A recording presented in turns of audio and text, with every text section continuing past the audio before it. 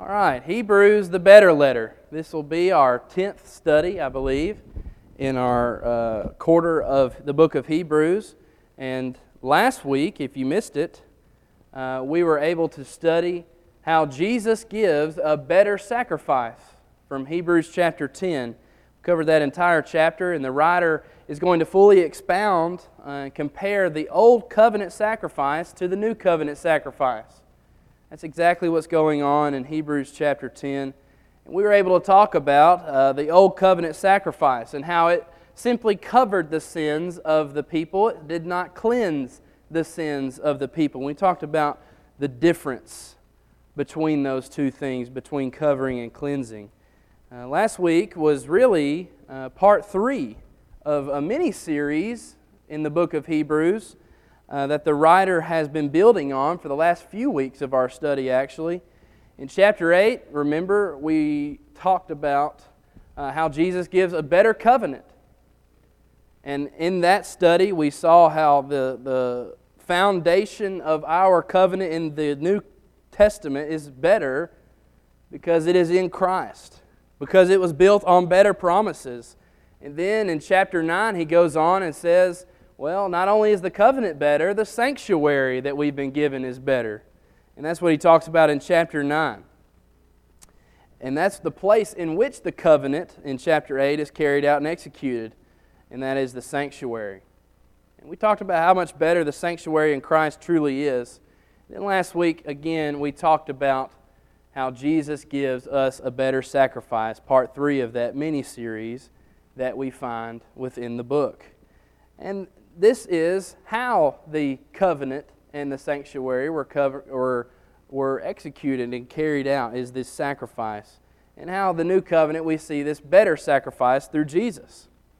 Remember, each and every time that we've been studying, and this is what we're going to be studying tonight, a little flash forward here, how Jesus inspires a better faith. He inspires a better faith in Hebrews 11. But each time that we've been looking in this past few weeks within these different categories and studies, we've been seeing how the writer is fully and unequivocally showing and proving how the old covenant is inferior.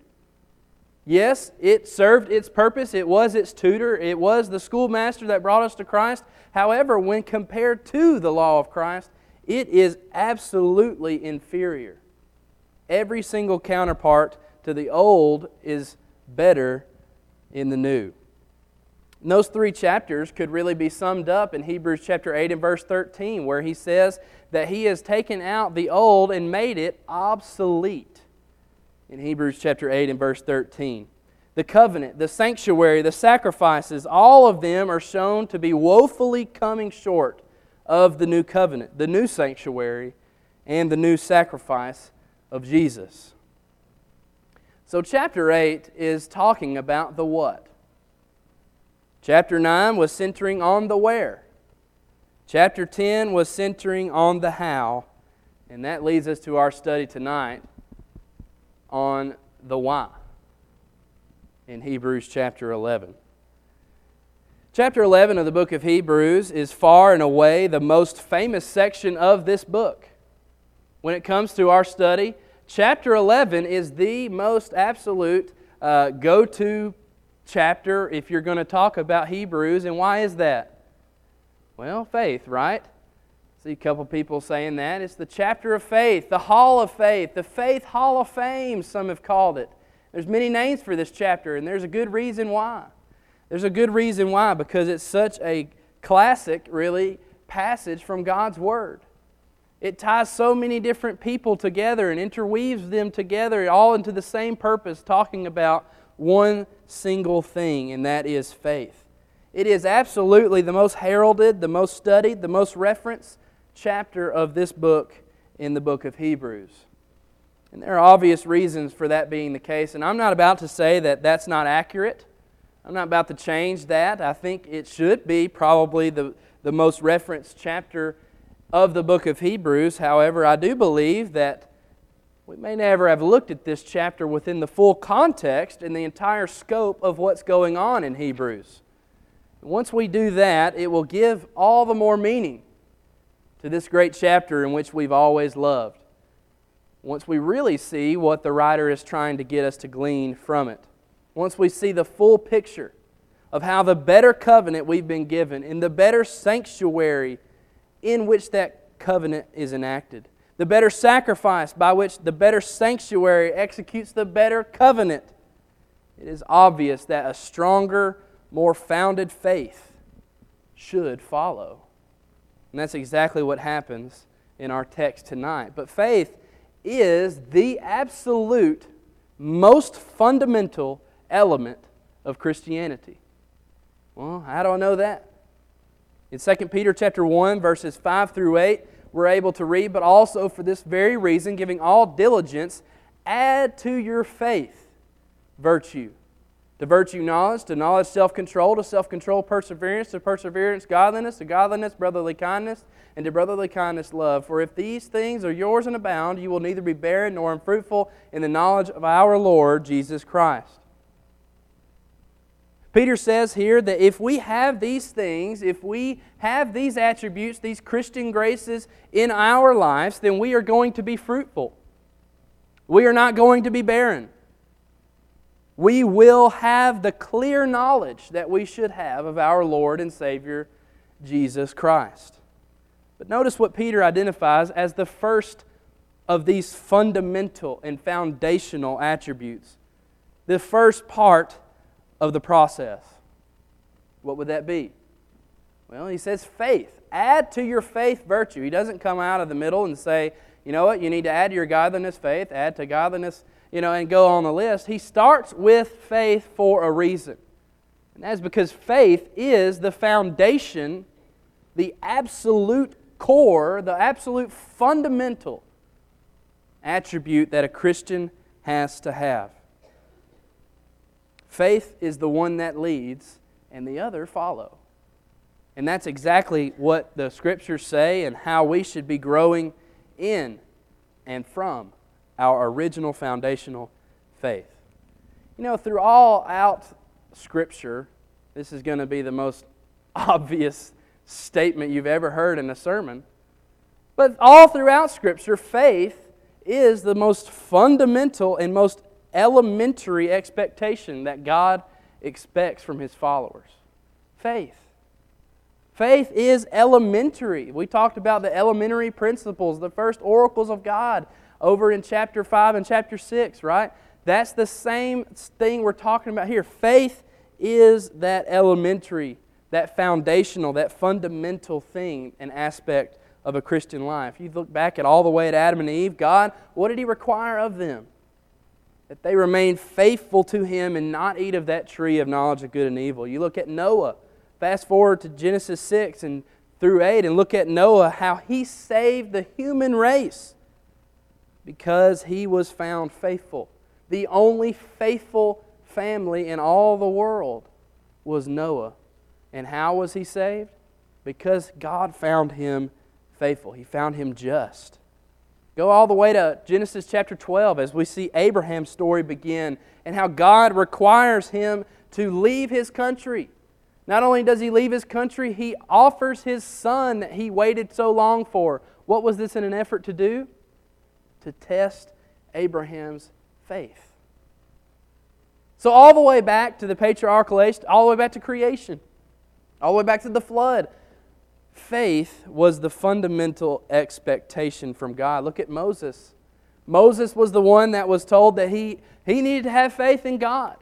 That God was going to lead the Egyptians out of bondage. After 400 years of silence, Moses had to have faith that God would lead the people of Egypt to the promised land. And you get the point. All throughout Scripture, God has required faith. Faith in His followers. All the way from the beginning of time to the Mosaic age, to the Christian age, and to us tonight at Beaufort Church of Christ, He requires our faith. Why? Well, we're going to learn that probably it's because He's procured a better covenant for us. Maybe it's because He has ensured a better sanctuary for us. Maybe it's because He has offered a better sacrifice for us. And that is why He requires a better faith within us. He expects faith to be inspired among each and every one of us. And isn't that a little bit fair? Isn't that fair? If He's going to give us a better covenant, a better sanctuary, a better sacrifice, and a better all things going on in the book of Hebrews, if He's going to do that, is it not fair for us to have a better faith in response? That's what the writer is going to be talking about tonight. You look at this chapter, or you look at the book of Hebrews in and of itself. The word faith, or the idea of faithfulness, is mentioned 31 times in the book of Hebrews. 31 times. Well, guess how many of them show up in this chapter alone? That would be 24. 24 of those 31 times are mentioned in this one chapter. That is why this is such a great section of God's Word. Let's read more about that faith. We're not going to start in Hebrews 11. We're going to start back in chapter 10 and verse 39 as we see how the end of chapter 10 about the sacrifice of Jesus, we're going to see how it ends. In chapter 10 and verse 39 it says, "But we are not of those who draw back to perdition, but of those who believe to the saving of the soul." We are those who believe to the saving of the soul, it says. What does that mean? Does it mean that belief saves and brings salvation? That's part of the equation, is it not? But what he's saying is, Christians believe up into the very salvation of their soul, meaning throughout the entirety of their life. One of our applications earlier in the study of Hebrews was to finish, to go to the end, not simply to stop halfway through. Christians are those who believe to the saving of the soul. He's not saying that salvation is based on faith alone. No, he's saying we believe.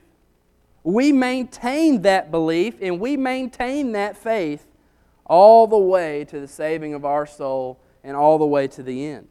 Our foundational faith is what leads us to be found pleasing to God. And that brings on the salvation of our souls.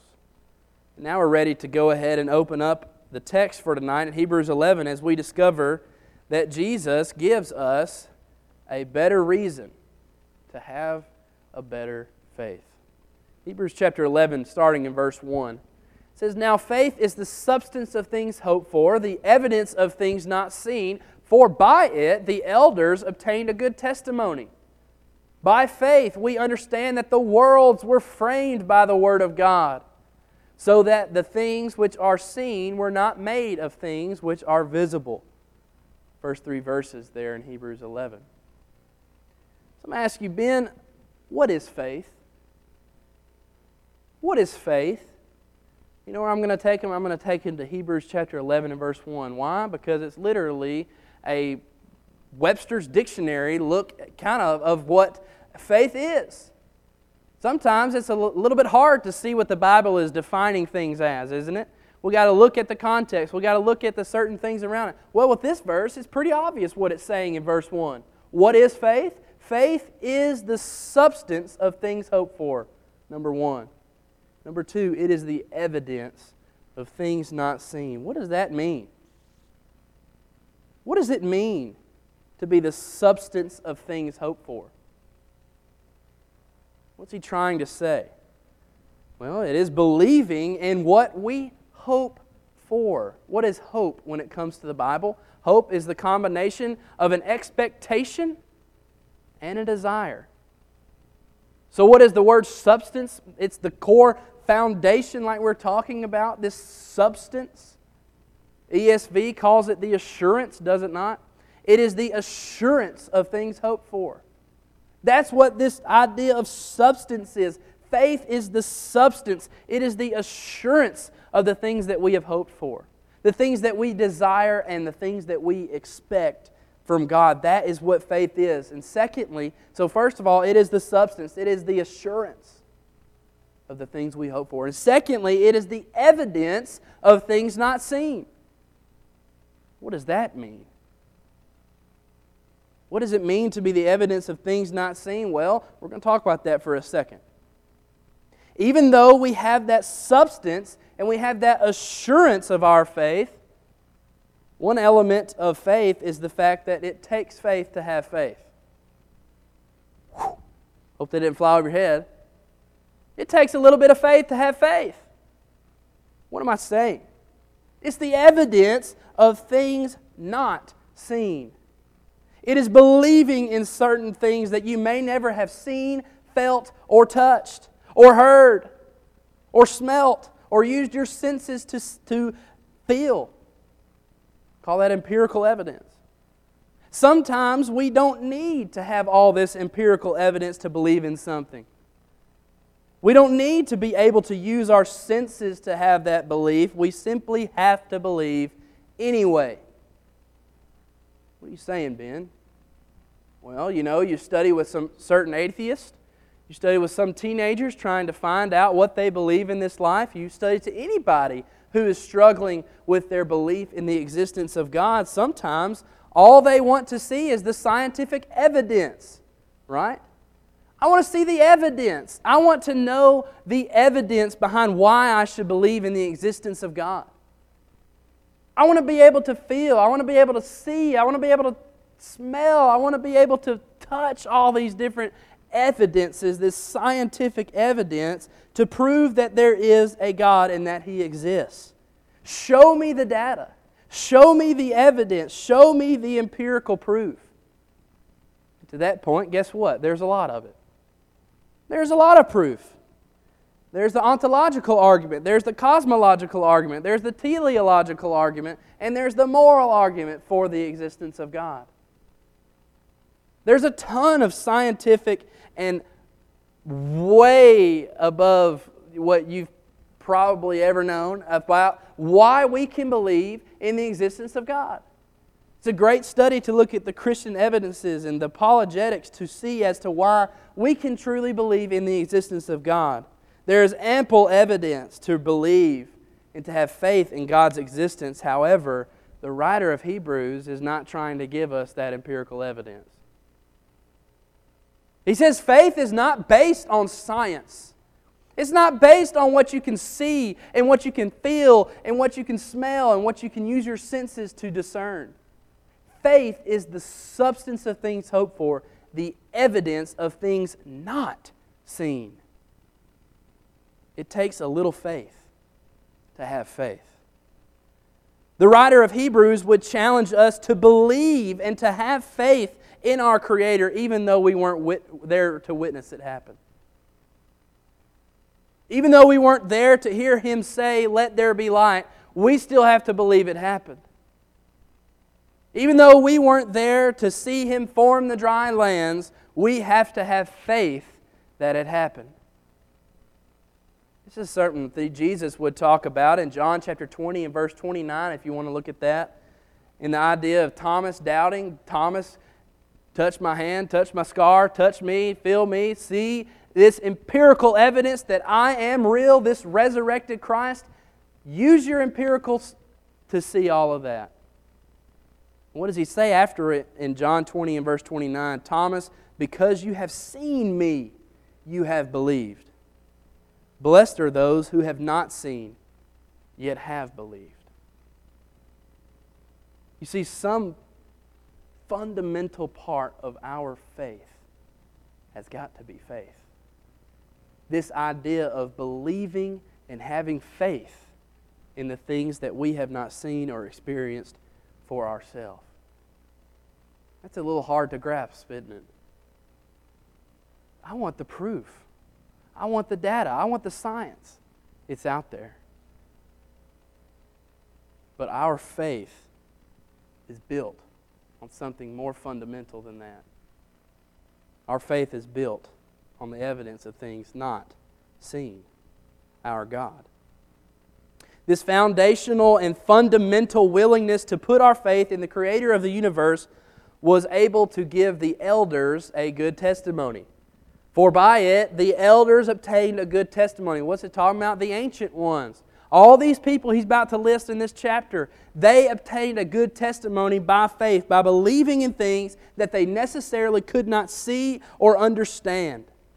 By the way, You know, if we had all the scientific and empirical proof for the existence of God, guess who it wouldn't have been that we proved? It wouldn't be God.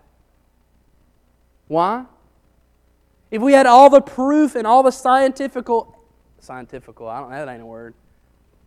All the scientific evidence, it wouldn't have been God. Why? Because we are not capable of describing an infinite God. If we fully described God, He wouldn't have been the God that's infinite. He wouldn't be all-powerful. He wouldn't be all-knowing. He wouldn't be all-present. He wouldn't be all-good. If we can describe Him and understand Him fully, He's not the God He claims to be. God is infinite, and the finite are not able to grasp Him totally. Maybe that helps you tonight as you think about faith and believing in things that you necessarily have not seen. That's exactly the way faith was to be intended. Blessed are those who have not seen, yet have believed. For the rest of this chapter, really, the writer is going to go back to what he's been doing all along throughout the book of Hebrews, to show them all these heroes and heroines of faith, building off of this oral tradition, this nostalgia. Hey, you remember Abel? You remember Enoch? You remember Noah? You remember Abraham and Moses and all these great guys we've always heard about and studied about? Each one of these people had faith. Go back to chapter 10, verse 39, that led to the salvation of their soul, that obtained the good testimony in this section here. They believed in things which are not visible. All right, Hebrews chapter 11, verses 4 through 5. By faith, Abel offered to God a more excellent sacrifice than Cain, through which he obtained witness that he was righteous, God testifying of his gifts, and though he being dead still speaks, by faith Enoch was taken away so that he did not see death, and was not found because God had taken him. For before he was taken, he had this testimony, that he pleased God. Notice we've talked about the first two elements of what the idea of faith is. We find another one here in this section. First of all, it's the substance, the assurance of things hoped for. Second of all, it's the evidence of things not seen. Third, we see this third fundamental element that we haven't discussed yet. Obedience. Action. Faith requires action. It requires obedience. And as we go throughout all of these different examples from the Old Testament, we're not going to talk about each example. We're not going to talk about exactly what the writer is saying. We know those stories, hopefully. If you don't, go back and consult our greatest commentary on Hebrews, the Old Testament. But we simply don't have time to look at every example. But what we do have time to look at is the product of their faith. Was action and it was obedience. The combination of faith, the really perfect combination, the perfect mixture, is hearing, believing, and obeying. That is what faith in the Bible is, and that's what we're going to see in chapter 11. By faith, what did he do? Abel offered. You see that verb? You see the action there? By faith, Abel offered to God a more excellent sacrifice than Cain. And because of him doing that, because of him allowing that faith to supplement it with works, it says that he obtained witness that he was righteous. And we still talk about him to this day, it says. Even though he's dead, he still speaks because of the faith and because of the obedience that he displayed. Secondly, look at Enoch. It says, Enoch was taken away so that he did not see death, and was not found because God had taken him. For before he was taken, he had this testimony, that he pleased God. Do you see the action that Abel had? Or Enoch had? Enoch pleased God. And because of that, he had been given the good testimony. Because of that, he was taken up so that he did not see death. Because of that, he obtained a place in heaven with God. And he was not found because God took him. But he pleased God. Abel offered to God. You see the action and the obedience necessitating their faith. Continue in verses 6 and 7. But without faith, it is impossible to please Him.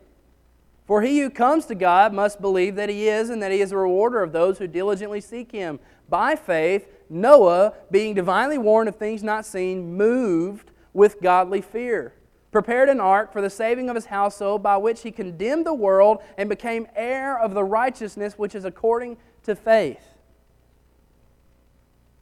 You know, there's really no confusion left here in the first verse of chapter 6. First part of not chapter 6, verse 6. There's no doubt what he's trying to say. He says, without faith, it is impossible to please God. Why? Because it is the most fundamental and the most foundational process or part of the process of a Christian. If you are expecting the salvation of the soul, chapter 10 and verse 39, then you're going to have faith. Faith that causes you to act. That's what the writer is saying. If you expect to be saved by God, then you're going to have to, at the very least, believe in God. You can't have salvation through God if you don't even believe in God. You know, one of my professors at Freed Hardeman, Ralph Gilmore, he said, guess what? There's no atheist in the afterlife. You know why? Because they've seen God. It's impossible to be an atheist in the afterlife because they know there is a God. They simply didn't believe in Him. If you want salvation through God, then you have to believe in God. And trust me, as the writer says, He is a rewarder to all of those who do so. Look what he says about Noah. Look how he rewarded Noah. It says, by faith, Noah, what did he do? What was the action? What was the obedience? He moved. He moved. He obeyed by moving. He prepared the ark. His faith caused him to act and to obey. Faith in what? Guess what? Something he had never empirically experienced before. What? Rain. He had never seen rain. He had never felt rain. He had never even heard of rain. And yet he moved and prepared the ark anyway. That is the kind of faith we're talking about tonight. Because of his belief in this unseen idea of rain, his entire household was saved. And he became heir of righteousness that is founded in the faith he had in God. Here again, faith supplemented with obedience. Let's go ahead and read the next section of this text in Hebrews chapter 11, verses 8 through 12. By faith, Abraham obeyed when he was called to go out to the place which he would receive as an inheritance, and he went out not knowing where he was going. By faith, he dwelt in the land of promise as in a foreign country, dwelling in tents with Isaac and Jacob, the heirs with him of the same promise. For he waited for the city which has foundations, whose builder and maker is God. By faith, Sarah herself also received strength to conceive seed, and she bore a child when she was past the age, because she judged him faithful who had promised. Therefore, from one man, and him as good as dead, were born as many as the stars of the sky, in multitude, innumerable as the sand which is by the seashore. Let's stop right there and then continue in verse 17. Continue this idea of Abraham.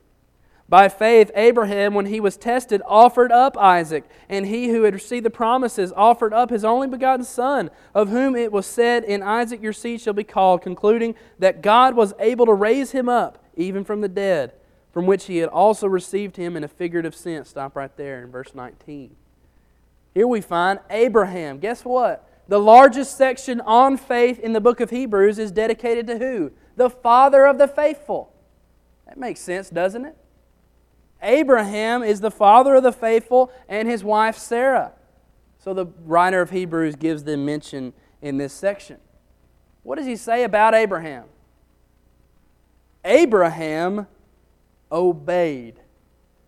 That's the action he did. Secondly, he dwelt. There's another action he did. Thirdly, he waited. There's another action he did. Lastly, he offered. There's another action he did. You know, I've never done this in a lesson. I've never recommended anyone to write in their Bible or to highlight this or circle that or box that, and some preachers make a living off of that. And that's great. But I think it would be beneficial for us to underline, to make a note of the action that these people did. To look at exactly how they acted upon their faith. What a great practice that would be. So we see that Sarah, what did she do? What was her action? Well, she bore a child. She bore a child out of due season. She judged him faithful, it says. She acted just as much as Abraham did. She went when Abraham said to go. And so she is given the same amount of faith as Abraham. Because of this, it says that they had children and descendants as many as the stars of the heavens and sand on the seashore. And yet again, we see their faith is supplemented with their obedience. The text continues in verse 20. By faith, Isaac blessed Jacob and Esau concerning things to come. By faith, Jacob, when he was dying, blessed each of the sons of Joseph and worshipped, leaning on the top of his staff. By faith, Joseph, when he was dying, made mention of the departure of the children of Israel and gave instructions concerning his bones. Again, I don't want to belabor it, but by faith, Isaac blessed. By faith, Jacob blessed. By faith, Joseph gave instructions. By faith, and then the action. Their faith was always supplemented with their obedience. Let's continue. Verses 23 through 29, we're going to look at Moses. By faith, Moses, when he was born, was hidden 3 months by his parents because they saw he was a beautiful child, and they were not afraid of the king's command. By faith, Moses, when he came of age, refused to be called the son of Pharaoh's daughter, choosing rather to suffer affliction with the people of God than to enjoy the passing pleasures of sin, esteeming the reproach of Christ greater riches than the treasures in Egypt, for he looked to the reward. By faith he forsook Egypt, not fearing the wrath of the king, for he endured as seeing him who is invisible. By faith he kept the Passover and the sprinkling of the blood, lest he who destroyed the firstborn should touch them. By faith they passed through the Red Sea as dry land, whereas the Egyptians attempting to do so were drowned. Here we have the entire story of Moses. The Israelites going through the Red Sea and doing all the sacrifices we've just talked about in the past couple of chapters. By faith, they did all of this. By faith in the things that had not been seen, it says. Yet again, they had all of this faith built on something that they didn't have any empirical proof for. Now, they had miracles, they saw God act, but they didn't understand who the Christ was and who the promises of the Christ would be. We'll talk about that back in the scripture we passed at the end in verses 13 and following. So by faith, Moses, what did he do? It says, by faith, Moses refused, he chose, he esteemed. Just go through the text and read along. He forsook, he endured, he kept, he passed. All of these action verbs. All of these different ways that he supplemented his faith with obedience. You know, some of the text of the Hebrews chapter 11 doesn't really need explanation. It's just a simple reminder of the things that we've read about in the life of Moses. Moses' entire life, guess what it was? It was a case study on the idea of faith. At the times he didn't have it, God scolded him at the bush, did he not? And at the time he didn't have it again, he hit the rock, and guess what happened? He got punished. But all throughout the life of Moses, his faith was supplemented with obedience. Continue our text, verse 30 and 31. By faith, the walls of Jericho fell down after they were encircled for 7 days. By faith, the harlot Rahab did not perish with those who did not believe when she had received the spies with peace. Yet again, by faith, because of the Israelites' faith, that it wasn't in the walking around the walls of Jericho, but that it was in God that was going to knock those walls down. Because of that faith, those walls fell. By faith, Rahab, the harlot, what did she do? She received the spies with peace. She acted because of her faith in God. Faith supplemented with obedience. Notice who he mentions in this hall of faith. This hall of fame of faith. He includes a prostitute. This harlot is known forever throughout the history of man as a heroine of faith. Why? Because she believed in the things she couldn't see. And her faith was supplemented with action and obedience. Let's read the rest, really, except for a couple verses of the chapter. Starting in verse 32. And what more shall I say? For the time would fail me to tell of Gideon and Barak and Samson and Jephthah, also of David and Samuel and the prophets, who through faith subdued kingdoms, worked righteousness, obtained promises, stopped the mouths of lions, quenched the violence of fire, escaped the edge of sword, out of weakness were made strong, became valiant in battle, turned to flight the armies of the aliens. Women received their dead raised to life again. Others were tortured, not accepting deliverance that they might obtain a better resurrection. Still others had trial of mockings and scourgings, yes, and of chains and imprisonments. They were stoned, they were sawn in two, they were tempted, they were slain with the sword, they wandered about in sheepskins and goatskins, being destitute, afflicted, and tormented, of whom the world was not worthy. They wandered in deserts and in mountains and dens and in caves of the earth.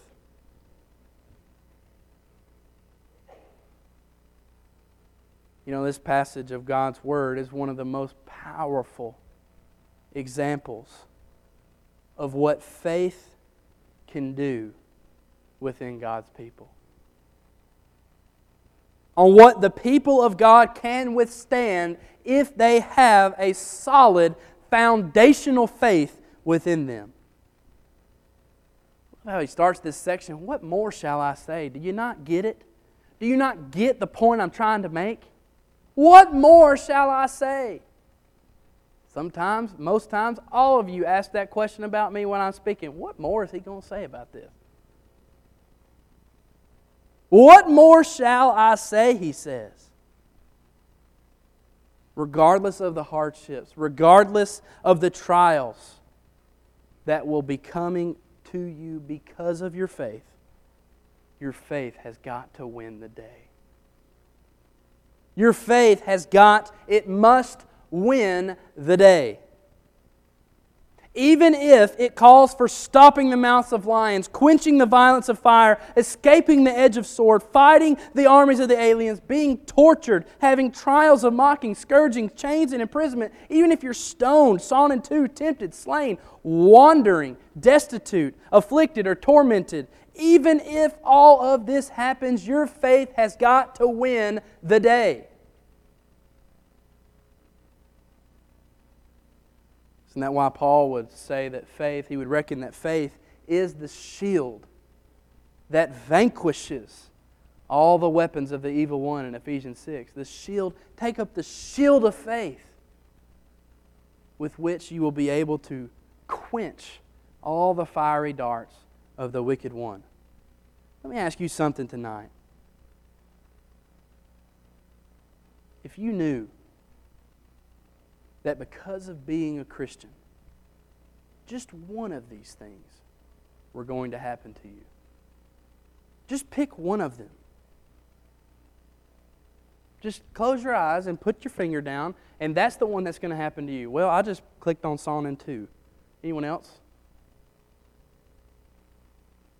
Anyone else get the sawn in two one, or the scourging, or the slain, or the wandering, or the destitute?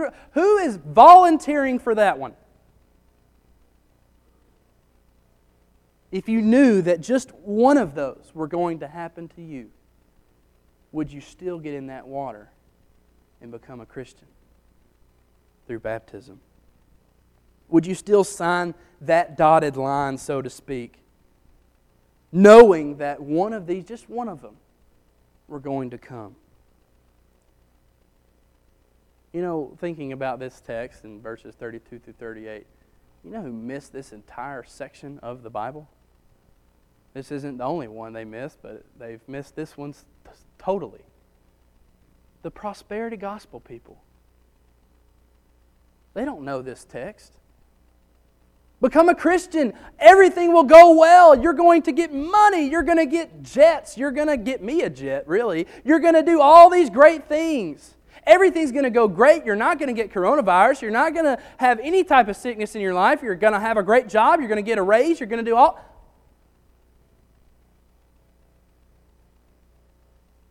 Stoned, sawn in two, tempted, slain, destitute, afflicted, tormented. This is what has happened to God's people, even though they had faith. Even though they acted upon that faith. This happens to God's people. Are you still willing to sign that dotted line? Sometimes, as a Christian, it's not easy in this life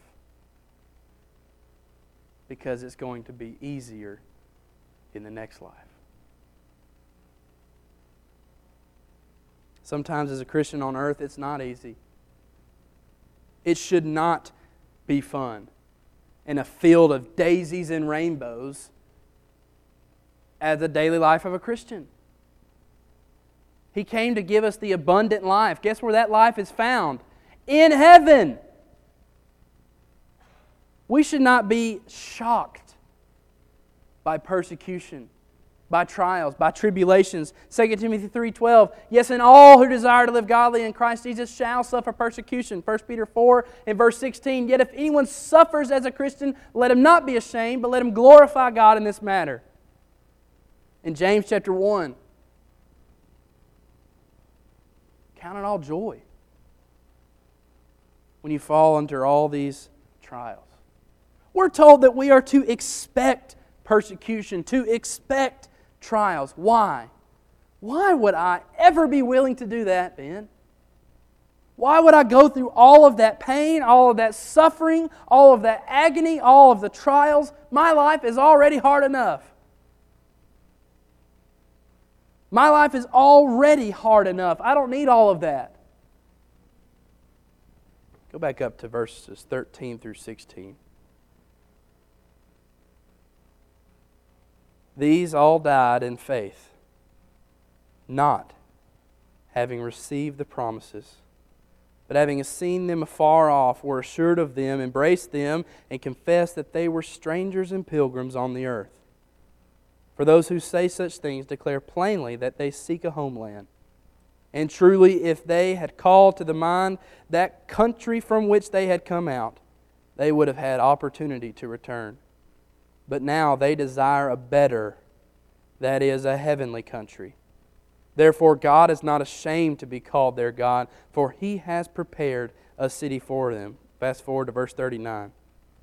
And all these, having obtained a good testimony through faith, did not receive the promise. God having provided something better for us, that they should not be made perfect apart from us. All of these died in faith. All of the patriarchs died in faith. All of the Mosaic age faithful died in their faith. They were obedient, they were faithful, they were believing to the salvation of the soul. Chapter 10, verse 39. But they did not receive the promise.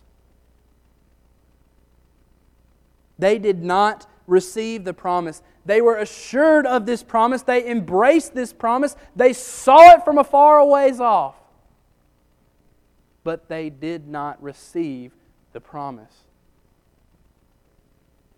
even though they obtained a good testimony through their faith. They did not receive the promise. What promise? The promise of Christ. Yes, they got Christ's forgiveness in retroaction. But they, it says, did not receive the promise. Guess what they did not receive? They did not receive the better covenant of chapter 8. They did not receive the better sanctuary of chapter 9. They did not receive the sacrifice of Christ the way we are able to receive the sacrifice of Christ in chapter 10. But they had faith anyway. They obeyed anyway. Look what he says. He says, God has provided something better for us. The better letter. God has provided something better for us. One way we could explain this is they had to live with the promise of Christ coming one day. We live with the reality that Christ has come. It's not a prophecy here, a prophecy there, a little nugget about the Messiah here, a little bit of knowledge about the Messiah there. We have seen the law fulfilled. We have seen Christ fulfilled. We have seen the Messiah fulfilled. We have seen the church fulfilled. This mystery that Paul talked about all throughout his epistles. We have seen the reality, not just the promise. So tonight, let's think about us for a minute. The application to our lives tonight is simple. God has expected the same exact foundational faith from His followers since all the way back in creation. He has expected that faith to move us to act and to obey. And based off of verse 6, without these qualities, it is impossible for us to please Him. What do you think this text would have meant to the original audience? Listing all of these heroes and heroines of faith, what would it have meant to read that originally? You know, all these heroes, all these heroines, all these examples from the faith of yesteryear, God, guess what, is requiring more from you. Hey, you remember Abraham? God requires more of you than He did Abraham. Hey, you remember Moses, that great leader? God requires more of you than He did Moses. Jesus was the one who says, "To whom much is given, much is required." No, Spider-Man didn't think that one up. Jesus said, "To whom much is given, much is required." That's the exact message we're learning tonight. Hey, you remember Enoch and Abel and Sarah and Joseph? And all these prophets and all these kings who had faith, who obtained a good testimony through faith, they did not receive the promise. You did. I expect more from you.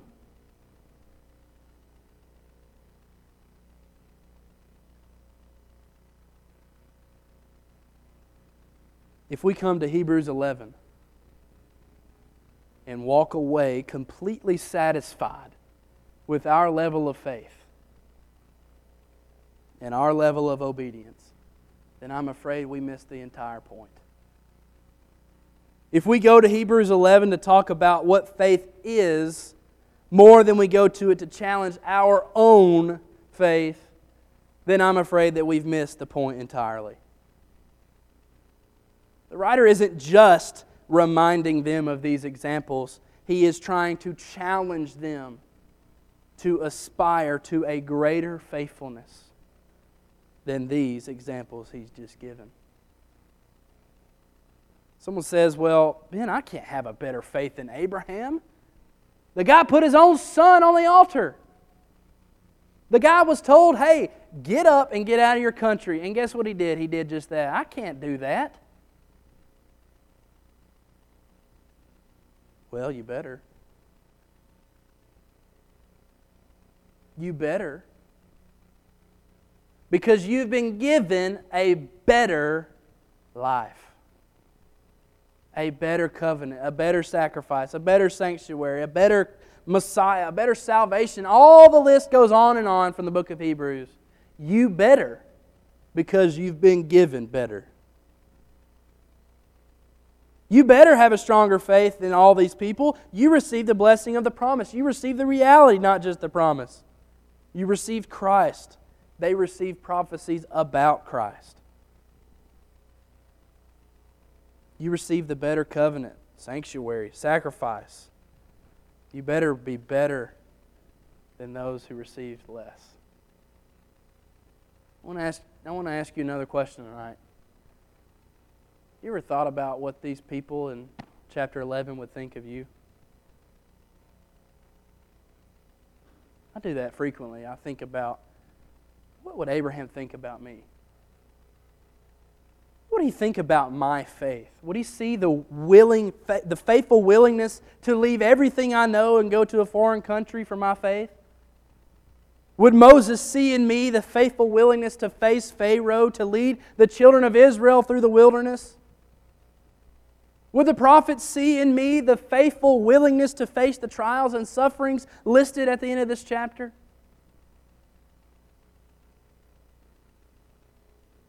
More so, what does Jesus think about your faith? He gave you the better covenant, sanctuary, sacrifice. If your faith is not better than these, what was it for?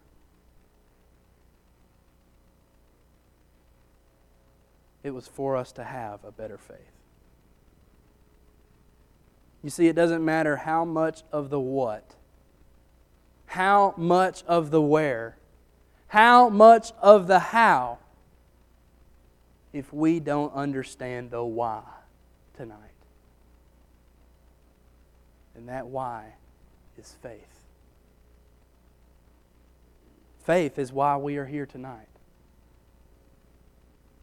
Faith is what can maintain our crazy lives. Faith is the substance of things hoped for, the evidence of things not seen. Thank you. We're going to have Brother Mike Gifford come close us out in a word of prayer.